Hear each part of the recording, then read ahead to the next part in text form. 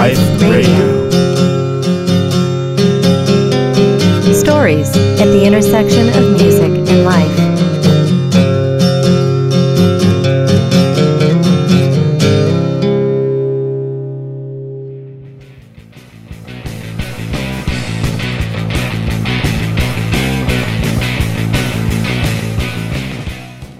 Welcome to Music Life Radio. I am your host, Dan Sauter. Music Life Radio is a free podcast available on iTunes and your interwebs at musicliferadio.com and features interviews and stories about and related to music.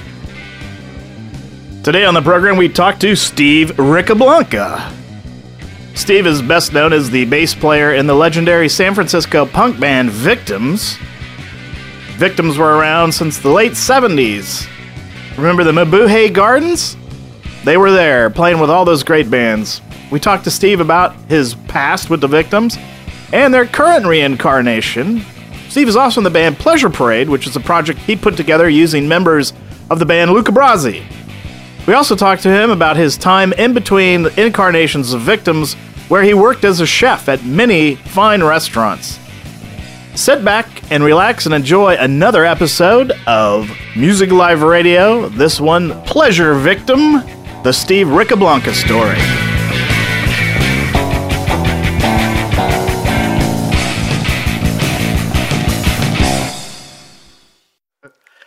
Well, welcome, Steve, to Music Live Radio. I'm glad to have you on the program. Let's get started with your early history. Where were you born? Where did you grow up? And what kind of music were you listening to? Were you influenced by? I'm from Brooklyn, New York. And at the time, I had a lot of friends who were, discovering music at the time, 14, 15, around that time. And that's when all of the classic rock bands started.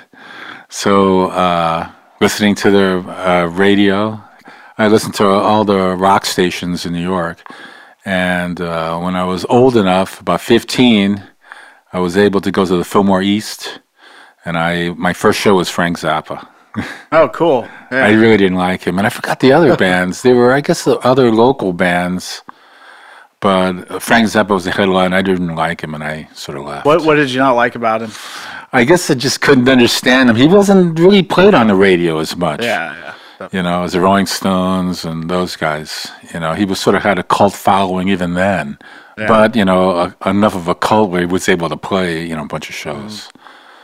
You saw Grand Funk Railroad? And Grand Funk was my favorite band at the time. Yeah. And I saw them at least 5 times when they came. They always played at Madison Square Garden. Yeah. And they were the ultimate power trio. And the bass player, Mel Sheckler, was really good, and he inspired me, and that's how I started to play bass. Now, but the first instrument you picked up was the trumpet, correct? Yeah, my father bought me a trumpet, and he paid for my lessons, and I was getting good at it, but, there was really no band to really play with at the time. For me, I wasn't that interested because I was listening to rock, and I was just doing it to keep my father happy, and but he sort of understood, what you start, an instrument that you start with when you're a kid and what you end up with could always be different. I could have ended up playing the tuba or something in an orchestra maybe, or who knows. Yeah, I remember when I went in 5th grade, I think I went to the music store to get an instrument to play in band, and it was the only thing they had was a trombone. And at the time, I was like 4 foot, tall, so this thing was bigger than me. And I dropped that after a while. But yeah. Well, eventually you'll take to something if you were tenacious. Music isn't for everybody. I mean, a lot of people, they could be music lovers, but not necessarily want to play an instrument because it takes so much discipline, to do that kind of stuff. Now, you eventually got on the guitar after the trumpet, correct? Yes, and the 6 strings, I just didn't take to the 6 strings. They were always out of tune, and the guitar wasn't that great. I never had an amp in the very beginning. I just didn't have an amp. And I could have played through my little stereo if I knew about, how to hook it up, but I never did. But later on in life, I said, "Oh yeah, you could have." But anyway, so it just worked out that way that I didn't take to the guitar at the time. 15. As some other people they did, and then as I was seeing Grand Funk, I really liked the bass player, and it was just the big power trio. So I had my father, buy me a bass, a really cheap Sears bass. Yeah. And then I finally hooked it up to the stereo, and then I was learned off the records. Oh yeah. So I didn't have an amp for a few years. A bass amp, a real bass amp. Did you take lessons, or did you just pick it all by ear? In the beginning, I just taught myself, just played off records. But when I started playing with the Victims, I ended up playing with, had a few lessons, I think about 6 lessons with Paul Jackson of Herbie Hancock. Oh, wow. And that was at the time of Thrust. Yeah. And I still love that album. I have it on my iPod. Yeah. So I took some lessons from him. He always showed me some exercises. And he was a really nice guy. And he also came to the Victims' house a couple times. And he was really nice, and very knowledgeable. So what other bands were you playing in before Victims? Before Victims, I played in just various, nowhere rock bands that were going to go nowhere. But each band that I played with, I just got better because I just played with different people, played sort of different styles, more aggressive, less aggressive. So, the band would last maybe 6 months, and we try to write songs and maybe play a couple house parties and then break up, and then for whatever reason, So, I was like bouncing around. I think I played at least, before Victims, maybe at least 10, 12 bands. Mm-hmm. And then I played with Chipito from Santana. So I had my little Latin gig at the time. Yeah. And I played with him for about, I don't know, maybe 6 months also. And then he moved on, and I moved on, played with other rock bands, and it was sort of getting boring. So the punk thing really, it really got me going. Yeah, so mostly it was just rock bands you were playing in? Yeah, just, traditional rock bands. Yeah. Stuff you grew up listening to, pretty much? Yeah, but I never played with a cover band. Yeah. Just... I didn't have any desire to want to play just covers. Yeah. Maybe the band will play one cover or something just to do it because it was cool to do some sort of cover, But overall, I never had any interest playing in a cover band, even though they tended to make more money, a little bit more than playing originals. Because, songwriting, when you do originals, so it's hard, too. And then playing covers, to do it justice, is hard also. And I really respect those musicians who play in cover bands like that, play in a cruise ship that plays, like 5 sets or something. They probably have 100-song repertoire. Oh, yeah. And they know all the classic rock and, hits. So I really respect them. So when you were in the bands, those were all in the Bay Area? Yeah. Okay. It was Oakland and you moved San Francisco. From New York to Oakland? Yeah, to Oakland first. Yeah, because my parents, they broke up. Yeah. And then I wasn't doing that great in New York. I was hanging out with the wrong crowd. Yeah. Sniffing glue. And, even though my parents broke up, they still had respect for each other. They were concerned about me. And my father was, he was in the Navy. It was like around the Vietnam War, towards the end of it. And so I went there just to see how, I would get along there, if I would do better, without, a lot of drugs and, people that were bad influences on me. Yeah. So now how did you end up in the Victims? At the time, I had this part-time job after school at this clothing store in Berkeley, World of Pants. And I was in the back doing the stock, putting the pants up, unpacking the packages. And there was this guy there, his name was Mohammed, he was a Palestinian. And he was pretty cool, and we got along really well, and he became my best friend. Yeah. And he used to go to San Francisco. He lived in San Francisco at the time, but he commuted to Berkeley, right on Telegraph, the main drag. And he knew I was playing in a band, and he also was involved somehow with music, which I really didn't know. I guess, he just wanted to get into the scene, do something else. And then he met these other people, and they were doing the punk stuff, and I was doing the rock stuff. And then he said, like, they lost their bass player, quit, and they have like 4 shows, and they still want to do them, but they don't want to cancel them. They need a bass player, you know? I said, I don't want to play that punk shit, and at the time, I really didn't know anything about it, but from what I've heard, I wasn't that good. It was just they didn't know how to play their instruments, which is sort of half true. But it doesn't matter. It's not how good you are. It's what you can do. So he finally talked me into it, and then I said, okay. They would pay me some money. It wasn't a lot. So I came in. I rehearsed with them, and then within 2 weeks, I played the first gig. With them and.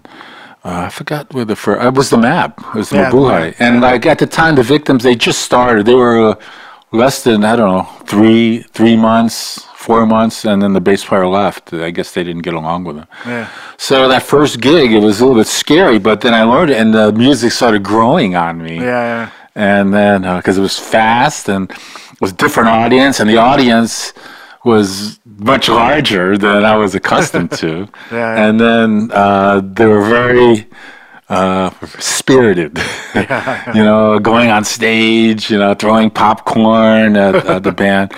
So, so after that first gig, when I was really learning the songs, the second, third, and fourth gigs, I really liked it. I mean, there would be no reason why I shouldn't join the band. Yeah. Because they liked me, personally, they liked my playing style. And I was learning the songs, and then they didn't have to look for any other bass player, actually. So that's how I ended up in the band. Now, was John in the band at the time? No, he wasn't in the band at the time. And I played with John a lot. Yeah. A lot of jams, living room jams like this, backyard jams, party jams. And so we were, the guitar player left. So we had to look for a guitar player. So I think at least we auditioned maybe like 5. And God, when it's not happening, it's really frustrating, because the most boringest thing is teaching somebody the songs. Yeah. Usually you want to give them, here's the tape or CD. Learn it, please. I'll show you, if you have questions, I'll show you certain things, but please learn it. So these people, they weren't learning them. They were just coming and saying, I'll just wing it. And sometimes winging it depends. Sometimes you can wing it and do great, and sometimes you fall on your face. So by that time, we were still looking. So then I thought, oh, yeah, John, But John was sort of the same. He was just sort of a rock guy, But I said, hey, I was the same thing. So I had him come in. He was pretty diligent. I think he was pretty prepared. There were some flubs, but he was more prepared than the rest of them. And he's been our guitar ever since, our guitar player. And he's very reliable, which is good, and on time, because some people have, lateness and tardiness in their DNA, so. Yeah, definitely. What are some of your favorite Victims moments during your first run? I think seeing our audience grow from playing, Sunday nights for 6 people at the MAB, because at the MAB, the band started, it was 7 nights a week, 10 to 2. So 10 o'clock is already sort of late. Yeah. So just think of it, Sunday on Broadway, raining, cold. Nothing's really going out. Yeah. So, seeing 6 people, and then we play again at the MAB, 12 people. Yeah. And then, so every time we played at the MAB, there was more people. And just seeing that was really a great thing to see, where we can almost fill the club after a year, so that was really good. Some bands, they play for nobody, and it stays that way, and that's when they break up. Yeah. So that, and then when we played with the Ramones, it was really good. They were just, we never really talked with them a lot, but, it was good show to be on, and then somehow getting on these big shows, which would be impossible now, because at the time, Bill Graham, you always wanted to have a local band open whatever show, let them play 20 minutes only. Give them $50 just for gas and expenses, and just to have a local band, because that's how he discovered all these other bands. If you don't put them out there, no one's going to know about them. Like, as opposed to nowadays, like Golden Voice, those promoters and all those other promoters, they don't care anymore about local. And then they wonder, how come there's no scene here? They don't have the courage to let's put a local band that's up and coming, that's hot, to open the show so people get to see them. Say, they're from Oakland, or they're from, San Rafael, or wherever. So stuff like that is impossible now. That's why the scene isn't that great in the Bay Area. And overall, the music is really bad. The music business is really bad. So, and as far as local stuff, there's really no one, because none of these big outfits have the courage to put a local band in the first, to open their rock shows. Yeah. Even though there's a lot of local bands. There's a lot of local bands, and there's some good ones. There's a lot of shitty ones, but there's a lot of good ones, and I think that's one of the reasons why there hasn't been anybody coming out of the Bay Area recently.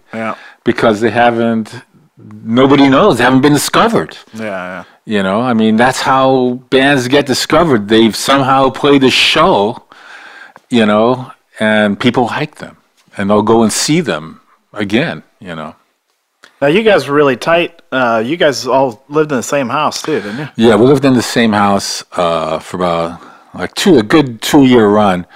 The whole band, except for John, because John already was married and he lived in Richmond. But everyone else, even the manager, Mohammed, Dinah, me, and Lou, and our rehearsal space was downstairs, the dungeon. So it was convenient, and there was never any excuse to be late, or not show up, or be sick. So 9 times out of 10, when we had rehearsal, and then we can, write songs when we weren't rehearsing, and then we can have our parties after our shows, or dinner parties when we were off. So so it was a multi-purpose house. We did a lot of posters, designed posters there, wrote all the songs, lived there. So let's take a listen to A Woman Scorned by Victims, featuring their original vocalist, Nina Crawford. So you think I'm a chump? Oh, well, you better think twice. You're gonna be sorry if you don't treat me nice. You can't have me and those other girls too. I ain't no monkey, and you're a little zoo. You're supposed with the ladies, but that ain't the case. You're just a cocky Italian with a heartbreaker face. The way you walk on me, the way you fool around. You don't need a girl, you need a basset hound.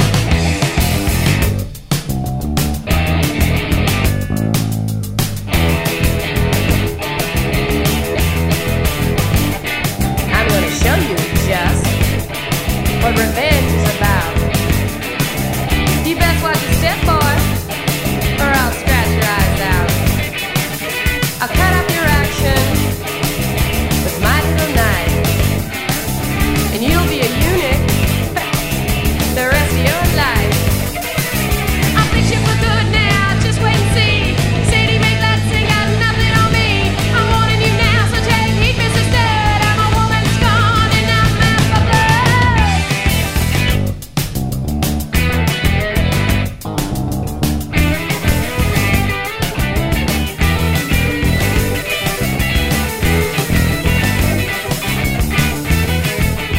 So what happened to the Victims? How did you guys end it back in the day?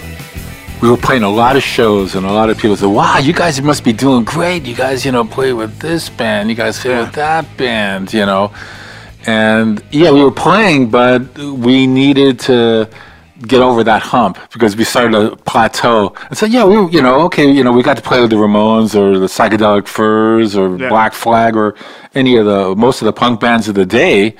But, we weren't making that much money and we needed help. Yeah. And we sort of almost had it, but the opportunity came and it was very fleeting. It was Sandy Pearlman at the time, and he produced The Clash, London Calling, and then he produced Blue Oyster Cult. I forgot which album it was. Huh. So he was the hot producer of the year at the time, and he came to a couple of our gigs, and Nina was doing some drugs at the time, and her boyfriend was more important. And then she was saying, "Well, he just wants to rip us off," and I said, God, wouldn't you like to have Sandy Pearlman rip you off and put you on these really big shows? Have you open and work you to death? But,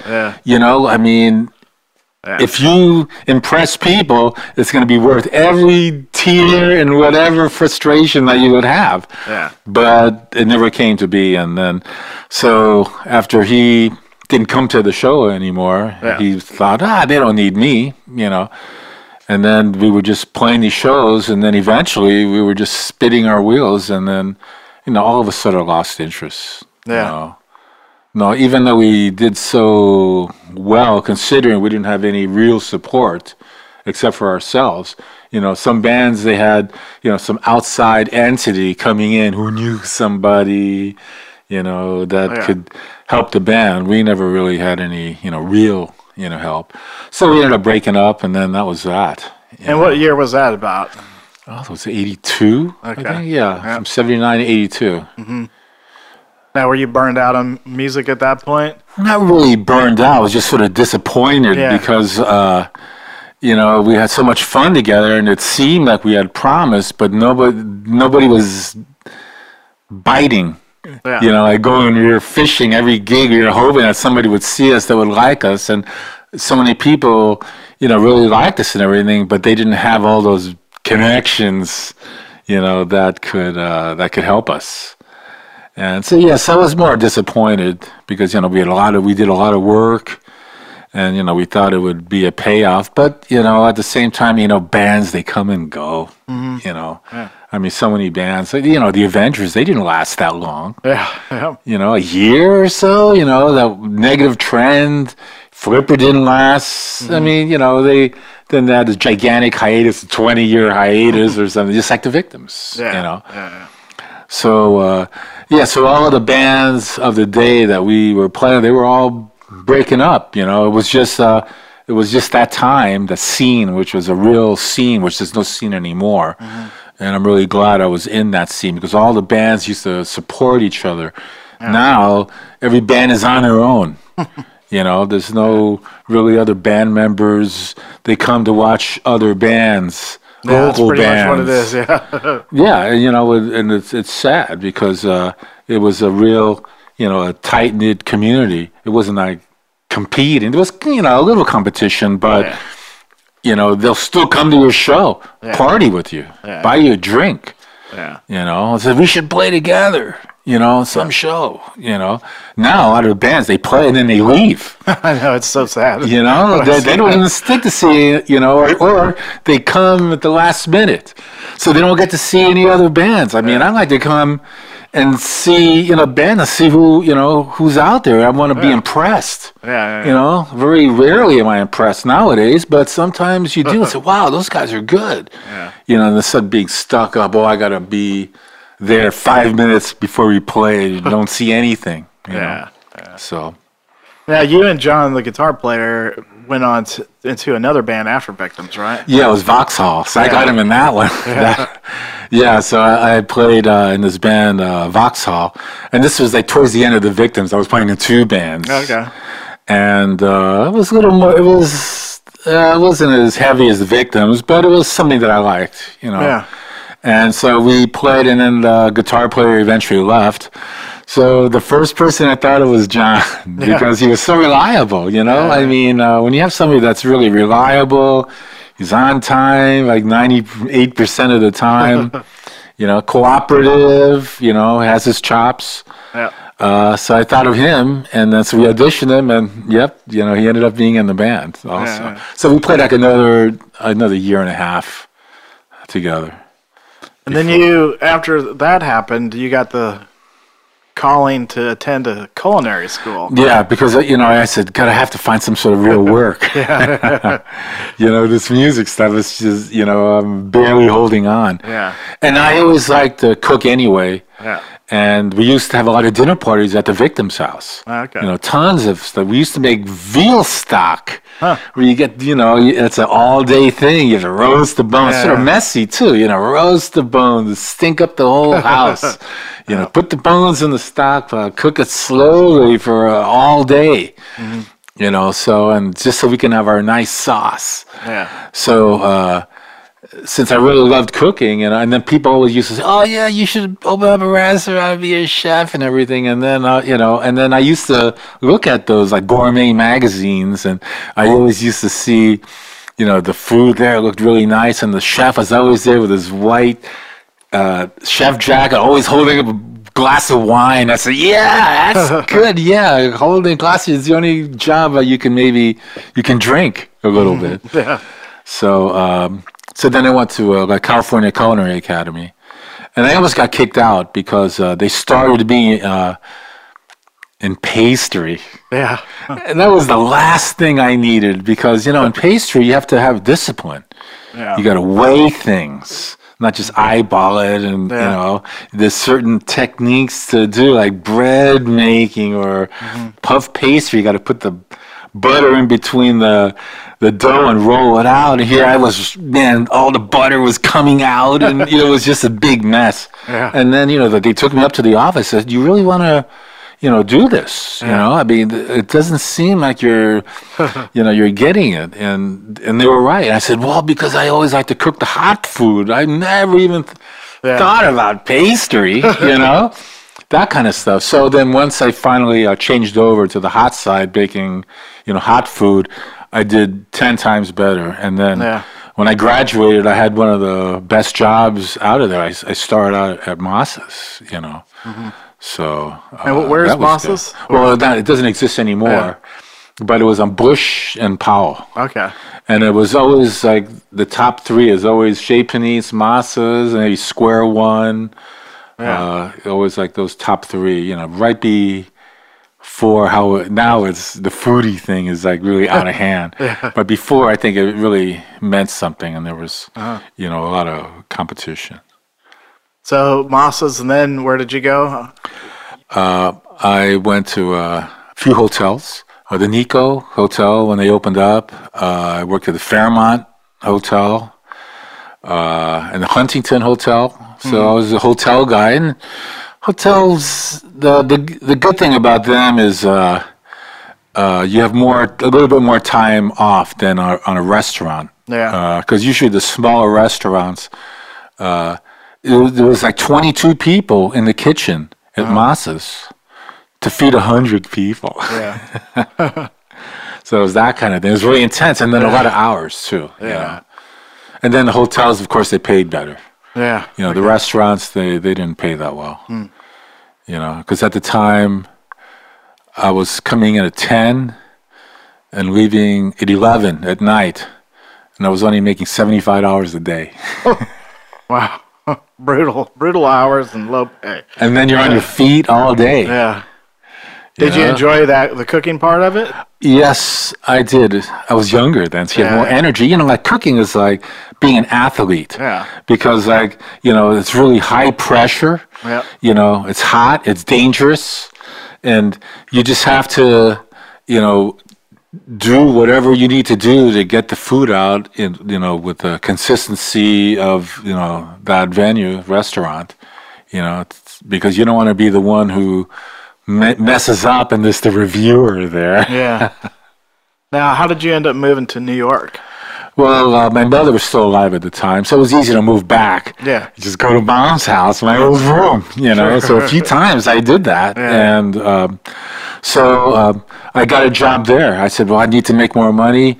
Because I worked at Moss's at 3 different times, 3 different times within 10 years. Okay. You know, so I always went back to New York, and I said, well, I know I can find something, and I always did find something. And then as time went on, I got better. My positions were a little bit better. Whereas, executive sous chef at the Sofitel in Manhattan. And, so I was the second banana in this big, hotel in Manhattan. So, and that was good, but it's always hard work. The cooking thing was really, hard. But it's creative, too. Yeah. You have to put colors together, flavors together, what's in season, what's not. How much is it going to cost? Yeah. You can only use so many truffles and foie gras or whatever. What are some of your most memorable moments working at the restaurant? At the Plaza, I worked at the Oyster Bar. I was the chef at the Oyster Bar. And it used to be like 6 blocks from Broadway. So a lot of actors and actresses, would come there after the show or before the show. People would come in for dinner, or celebrities, they're passing through, they're staying at the hotel, they would want to have, a seafood dinner. Yeah. Let me see some of the people. Julio Iglesias. Yeah. We fed Donald Trump. I used to give him Clams Casino all the time. Yeah. This is when he was more sane. He was actually more sane when he owned the Plaza than he was more of just a businessman. He wasn't always looking for publicity or anything. Yeah. So he was pretty good. A lot of journalists. What's his name? Who was the anchor for NBC a while back? Not Brian Williams, the other guy, but the guy before Brian Williams. Oh, Tom Brokaw? Yeah, Tom Brokaw used to go there a lot. Okay. So you started getting back into music, and you described it, you were getting into Detroit techno. What is that? Yeah, Detroit techno. Well, it's basically all these disco guys that became...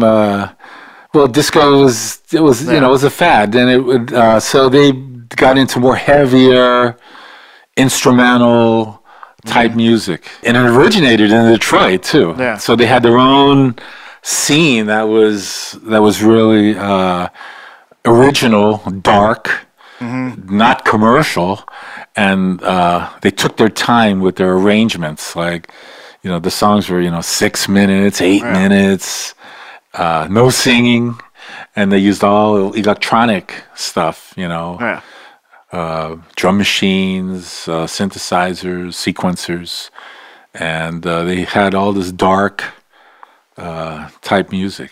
And I really like that. And for about 5 years, I didn't play at all. I was just sort of concentrating on the cooking because that was my new life. Man, you didn't really have a lot of time, probably. And I didn't have a lot of time, exactly. Yeah. So I had my bass under my bed. I didn't have an amp. And then I got into the computer music. All the music software started coming out. The early stuff, and then I slowly but surely started, and then I started incorporating my bass in there. So that's how I got back, just ever so slowly, and then learning that style, the Detroit, listening to a lot of music, going to shows. Yeah. I'm walking down 3rd Avenue on a hardcore winter night. It's only 5 and it's pitch black outside. I'm getting hungry, and what do I find? I find this Greek diner calling to me real bad. I go inside, I see this comfy, cozy place, so I go in. Well, I'll try it out. I get a menu, and what do I want? I don't know, maybe I'll just get a soup. I get the soup, and what do you know? I found a mermaid in my soup. I found a mermaid in my soup. I can't believe it, I'm in New York City, and what do I find? A mermaid in my soup. I look at her, and yeah, she looks just like they say she does. Fins, long hair, and a vivacious smile. What does this mean? What does this mean? I don't know, but I found a mermaid in my soup. I don't know what I should do. I found a mermaid in my soup. I don't know what I should do. Oh man, what should I do? Should I give it back to the waiter? Looking around and, oh man. Well, let's see. decided to confront her. What are you doing in my soup? Am I imagining you? Tell me. Tell me. What are you doing in my soup? Am I imagining you? Hey, what are you saying? Come on now, speak English now. Oh, come on, this is New York City, please. Speak English, that's all I know. Come on, just a little hint of English. Come on, speak to me, please. Oh, come on.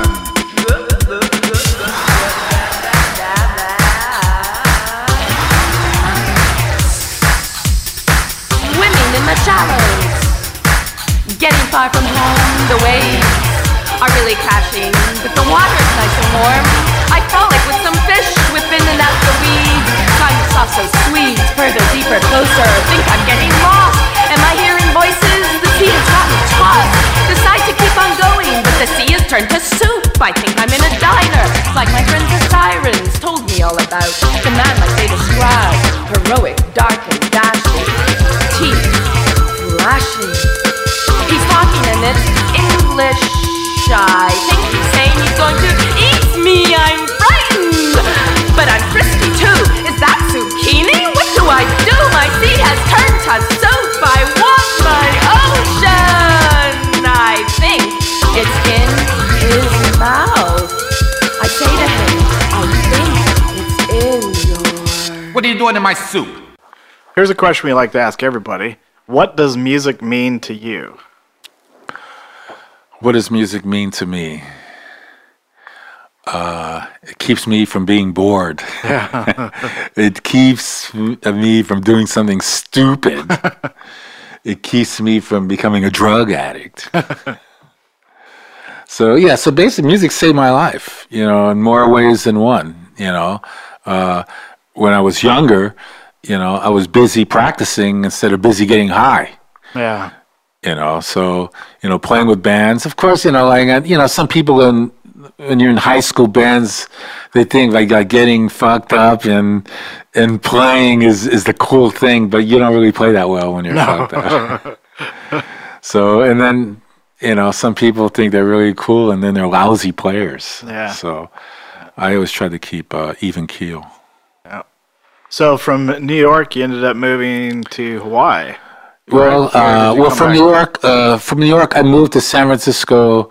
It was 3 different times. Yeah. Within the 20 years that the Victims weren't playing together, because my mom was there, so it was easy to always move back. Yeah. So, I came back to San Francisco. I worked at a few other places, and then when I just sort of got bored with working here, I went back to New York and then worked there. So it's sort of bi-coastal, stay 1 or 2 years in New York, then come back, San Francisco, work a couple of years, and then go back. But then the last time when I was in New York, I was working at this really exclusive private club for the 1%ers. And I stayed there for 5 years. And it was unbelievable how these people live and, who these people are and how much they pay for membership. And, there was this Iranian wedding one time. Yeah. They paid close to almost $1 million.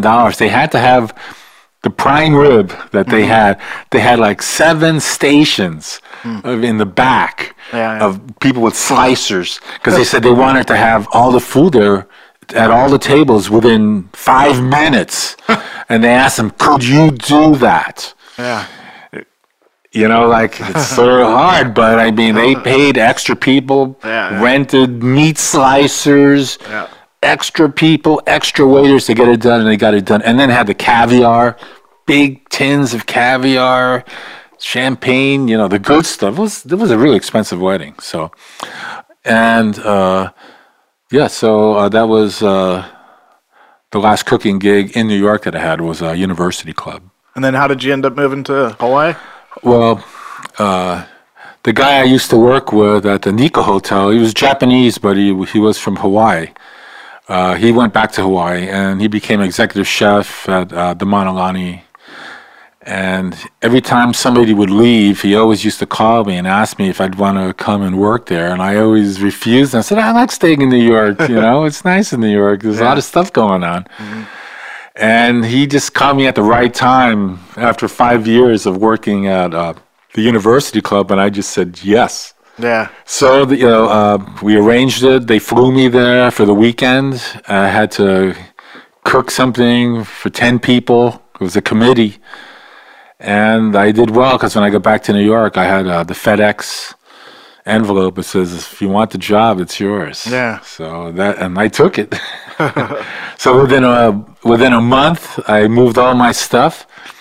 It was in a container, in a car, and it was all in Hawaii like 2 months later. What memorable times did you have while you're in Hawaii? The first few months. I was living for 1 month at the hotel, which became a drag. I mean, it was convenient, but, I was always on the property, know. And so I had to rent a car, and then I had to go and look around for places to live because, like, my wife at the time was still in New York packing the rest of our stuff. Yeah. So when I got to Hawaii, we didn't have any stuff, just what was in my suitcase. Yeah. So we brought, and then we mailed a couple packages that just essentials. Yeah. And we didn't know where we were going to live, and at the time my wife was pregnant. So I found this place in Kona. I said I didn't want to pick out the place because the woman she's going to make her nest. Yeah. So I said I'll let her do it because if I try to rent something, she might totally hate it. Yeah. So I got this little studio at the time that we rented, and it was really funny. It was the bedroom was inside, but the kitchen and the bathroom were outside underneath an avocado tree. Wow. So it was pretty trippy, but it was warm enough that it was okay. I mean, it was a very unique situation where the kitchen and the bathroom are outside under an avocado tree. You can always get the broomstick and knock one down and then get it, and then you have avocados. Yeah, nice. So then when my wife came, she looked for a place, and then we finally found one in the northern part of the island, Hawaii, which is very beautiful, and we lived at the 8,000-foot level. We had to go up this mountain, and from the back window, we could see Maui and the channel between the Big Island and Maui. So that was really, good, and it was really unusual because from New York City, you're used to the garbage being taken out. You're used to just turning on the stove when you want. Here, and then the mail, you go downstairs and you go in your mailbox and get the mail. But here, since we lived in a really rural area, you have to go to the post office and get your mail. Yeah. You have to bring your garbage to the dump. Nobody picks up your garbage, so you got to do that. And the gas, you got to buy a propane tank and put it underneath the house. And you always got to remember that you have always a spare, propane. Yeah. So those were like unusual things that we weren't used to, at the time. But it was a pleasant thing because even going to the dump, it was a beautiful dump. I mean, you could see the ocean and the palm trees, and there was hardly any smell, and everything was clean. Yeah. Did you do any music while you were out there? I never got to play with anybody. There were some punk bands, but they were like kids. Yeah. And, I just couldn't play with 14, 15-year-olds. I just couldn't do it. So, I was playing my electronic stuff there, and I was getting,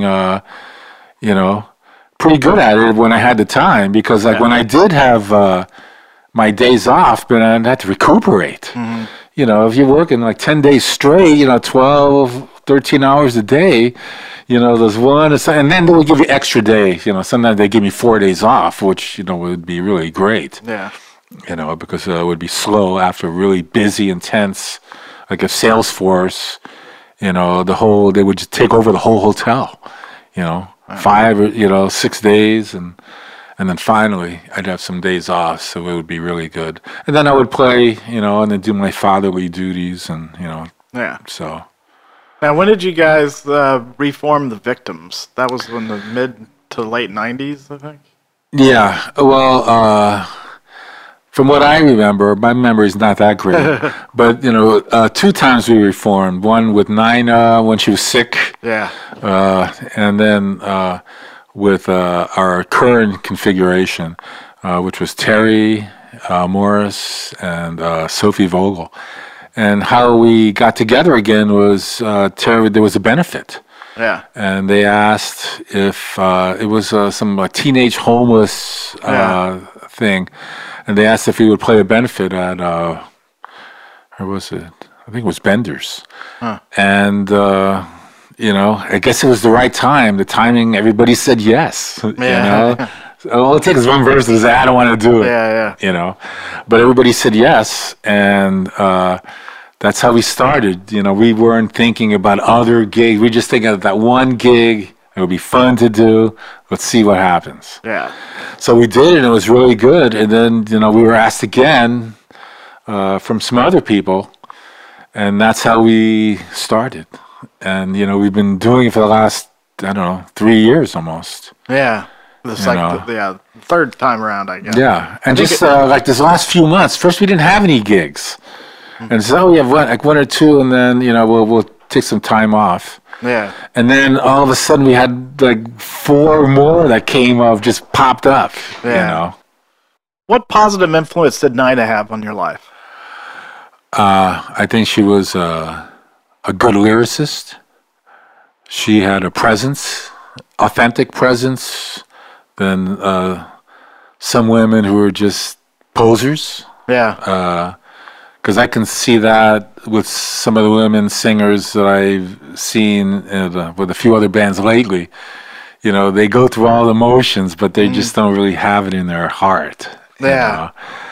She was really funny, so, and she was a good person overall. I mean, she had her times where she was an asshole, but then who doesn't, Who doesn't, exactly. And, she was the focal point of the band.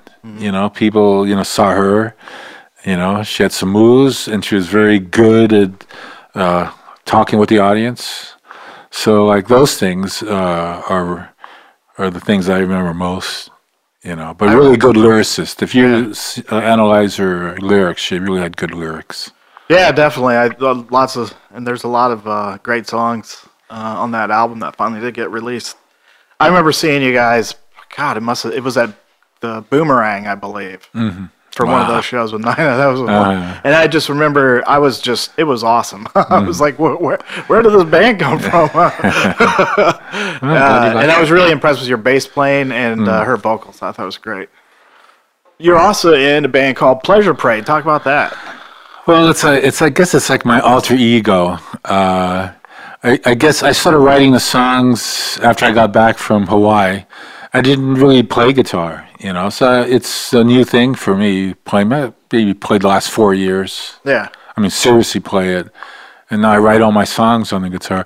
I just wanted to do something different than the bass. Yeah. Because I said I could buy a guitar. Nothing wrong with that. Yeah. I should know how to play guitar. Mm-hmm. At the time, I didn't really have any desire.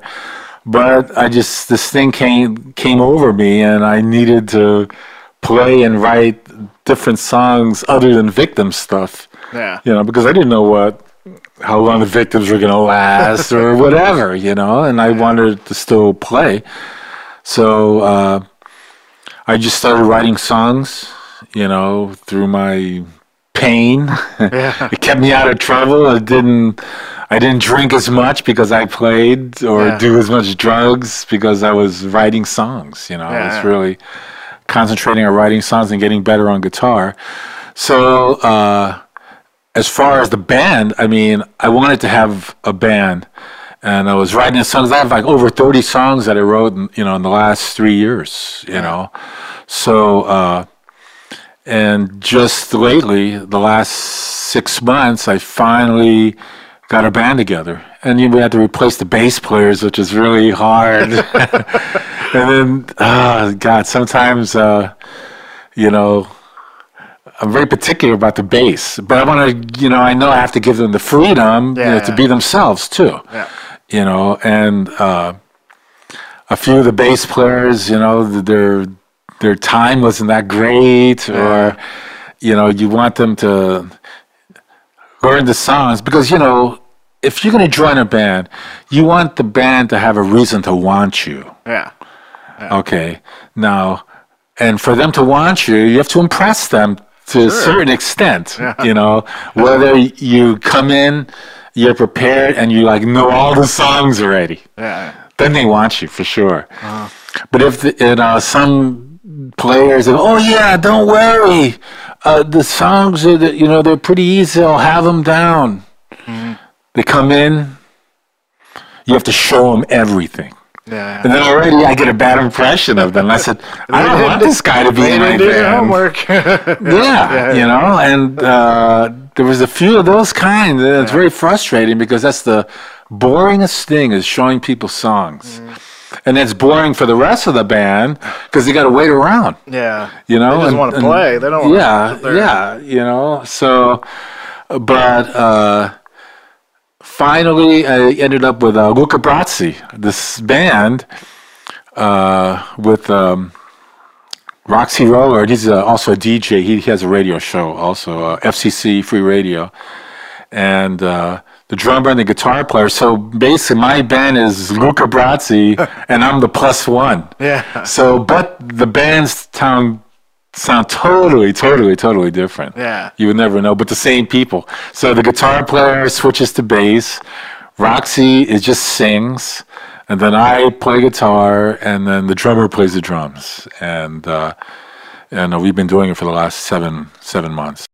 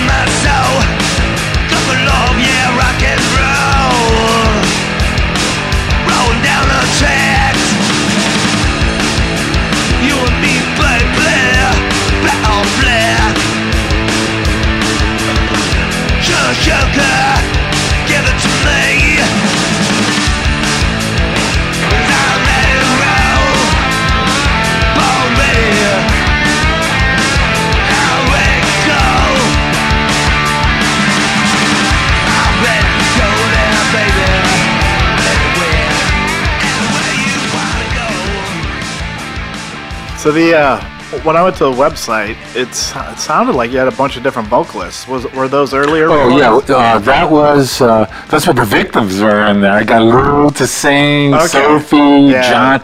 That's before I had the band. Okay. But I needed singers for the songs, So I can't sing at all. I mean, I just have this phobia.